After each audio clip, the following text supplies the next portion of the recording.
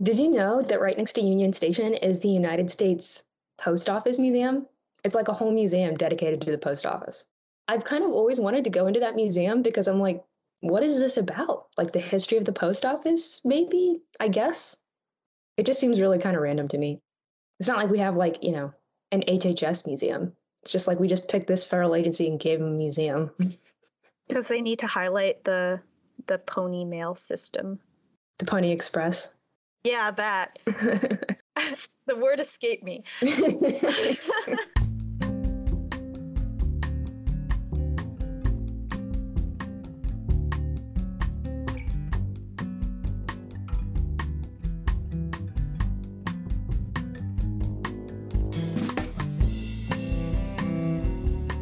Hi, welcome to Flywheel Fridays, keeping up with the federal IT news cycle, one conversation at a time.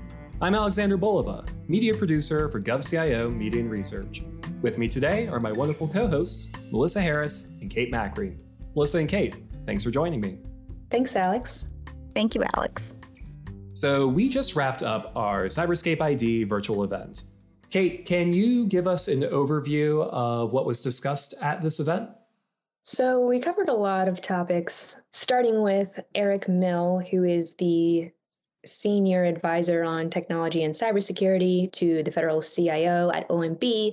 He talked a little bit about how federal agencies are working toward implementing the Cyber Executive Order from last year, most notably being Zero Trust. And I think one of his main points was how federal agencies need to have a vision for getting there and don't necessarily need to be worried about making sure everything is going right all of the time, because you're not going to always get it right the first time. And then we had a panel on Zero Trust role in ICAM solutions. This was a pretty full panel, and we got a lot of great perspectives from Gerald Karin, who's the CIO of HHS OIG, Angelica Phaneuf, who is the CISO for Army Software Factory, Jane Rathman, who is the CTO for the Department of the Navy, and Jim Richburg, who is Public Sector CISO and Vice President of Information Security at Fortinet. And I feel like the main takeaway from that panel really was the importance of culture versus having specific strategies or technologies that you're using to develop identity solutions to get ready for Zero Trust, because Zero Trust isn't really a one-size-fits-all kind of cyber approach. So it's more important to have the right mindset and the right philosophy going into implementation, and to realize that Zero Trust really comes down to how strong your identity solutions program is. And I thought that was a really valuable insight. And then our third panel is on how do you balance security and privacy? We had Ken Clark, who's the Assistant Director for Information Governance and Privacy at ICE, and Scott Davis, who's the Acting CISO for CBP, and then Don Watson, who's the CISO for the U.S. Patent and Trademark Office. And again, this panel really focused on, privacy concerns when rolling out identity access management strategies and how they're navigating those legal and ethical questions, which is a really important perspective that I don't think we've really seen in recent cyber events when it comes to Zero Trust. So that was a really interesting panel topic in general. It also kind of touched on, the question of ownership when it comes to your personal data and like the information that's identifying you as a user and how you protect that, and again, navigate those legal and ethical questions. So really interesting. And then we had a closing fireside chat with Paul Puckett, who's the director of the Enterprise Cloud Management Agency for the Department of the Army.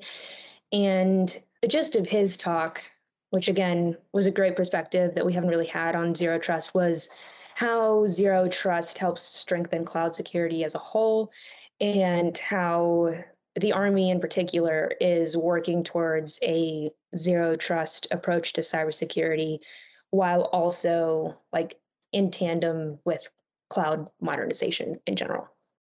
Thank you for that wonderful overview of the event. We covered a lot of topics, and I really encourage our listeners to go and watch the individual panels. By the time that you're listening to this, they should be available on our website. But instead of taking the approach that we had for our last event recap, where we went panel by panel, I thought it would be interesting today to talk about some of the themes from the event, starting with the namesake of this event, identity. What did our speakers identify as the role of identity in zero trust architecture? So basically, you have to get identity right before you can even talk about what zero trust is. You have to be able to know who is accessing your network at any given time, and you have to be able to verify their identity as someone who is authorized to access whatever they're trying to access. And while that is essentially the definition of zero trust, it's a little bit more complicated than that, because zero trust also encompasses a lot of other cybersecurity practices like constantly verifying, but you have to start with knowing who your users are and being able to verify them when they access the cloud and applications on the cloud. And I think that was one of the big talking points of the first panel. Jane Rathbun, CTO at the Navy, talked a lot about how the Navy is really focused on identity and access management right now, and they're not even necessarily thinking about zero trust in particular, because they're focused on rolling out identity solutions and having something that everyone in the Department of the Navy uses before they can move towards this is our general zero trust architecture. And the flip side to that is DoD is kind of complicated because all of the different components and military service branches all communicate with each other pretty often, but they're all also kind of separate. And Angelica Phaneuf and Jim Richburg talked about this a little bit too, about how telling everyone in DoD that they have to adopt the same solution for zero trust is not really going to work, because it's not going to serve all of their different mission needs. And I mean, all of the different service branches do very different things and have very different setups. And so getting everyone on board with one DoD zero trust solution is not going to work. So what they're trying to figure out right now is how do we foster this culture of zero trust, starting with identity, to at least get everyone on board with the basics of what this is, so that the different components and service branches can tweak it according to what works for them, but in a way that's still interoperable. I'm really glad that you brought up culture, because that was another theme that I identified from today's event. Because, of course, cybersecurity affects more than just the individuals implementing new technologies and practices, but whole agencies as well. So, Melissa, what is the role of culture in all of these zero trust cybersecurity developments? Yeah, like how Kate was talking about, zero trust is sort of a giant concept. And what Angelica Phaneuf mentioned a few times throughout the session is that it's a philosophy. So how you adopt it can, while it is a general practice and idea, the way you implement it can be very different. So part of building culture around zero trust or cybersecurity in general is to make it not seem like a hindrance to business processes. In the past, it's often seemed like that.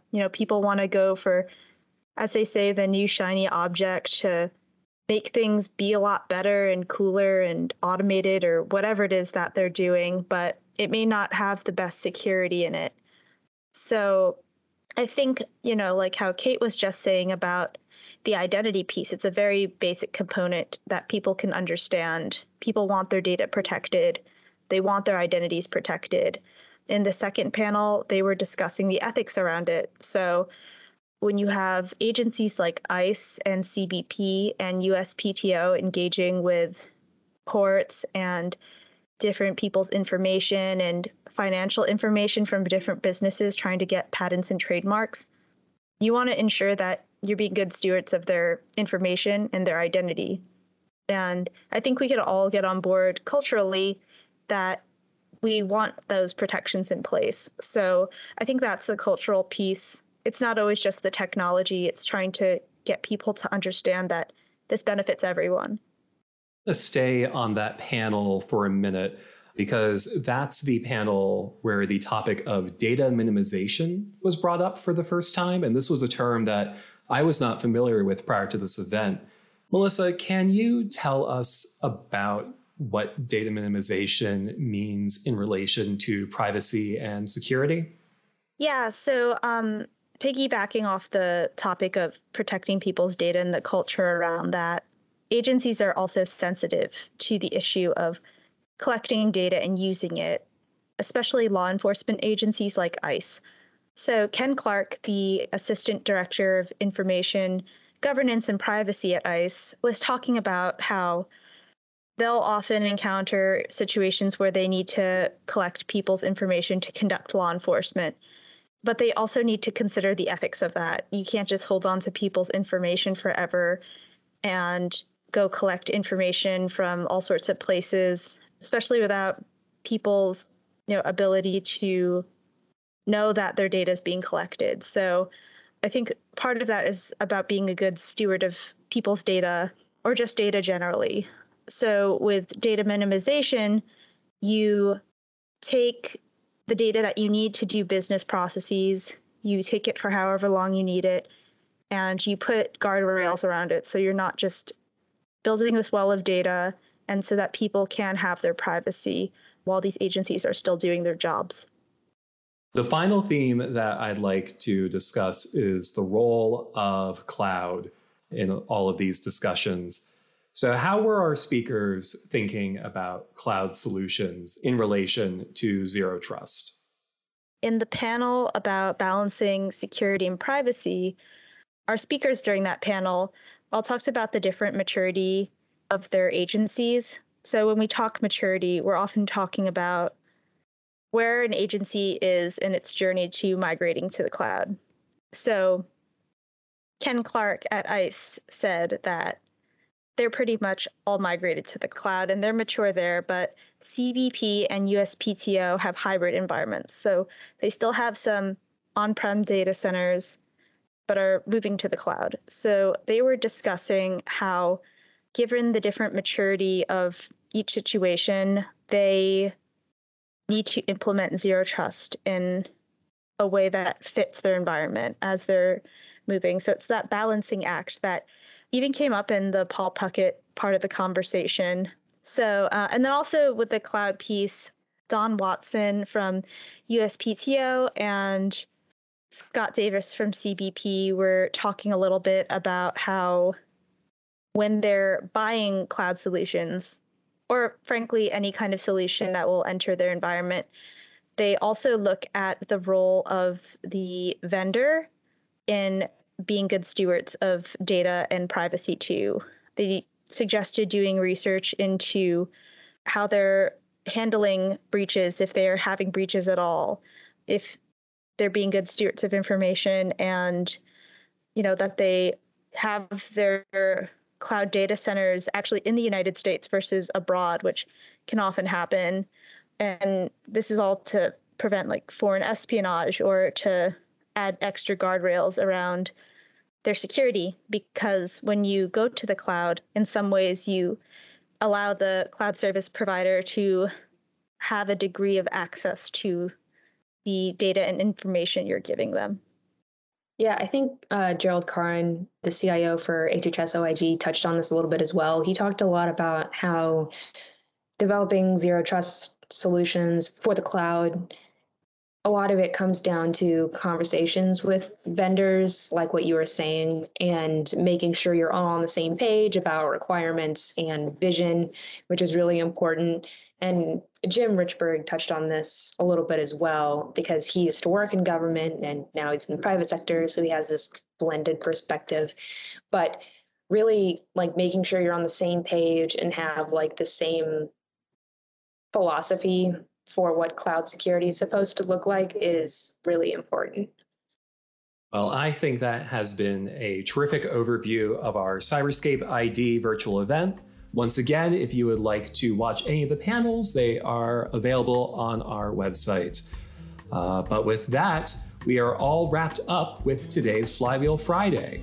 If you enjoyed this episode, keep the conversation turning by subscribing and leaving a review on the podcast platform of your choice.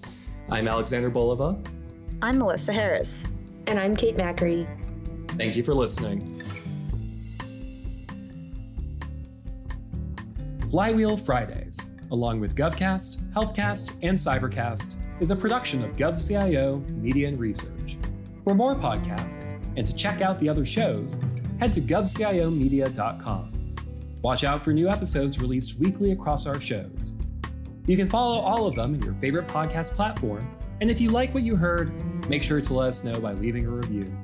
And if you have any topics you think we should look into, contact us at newsletter@govcio.com.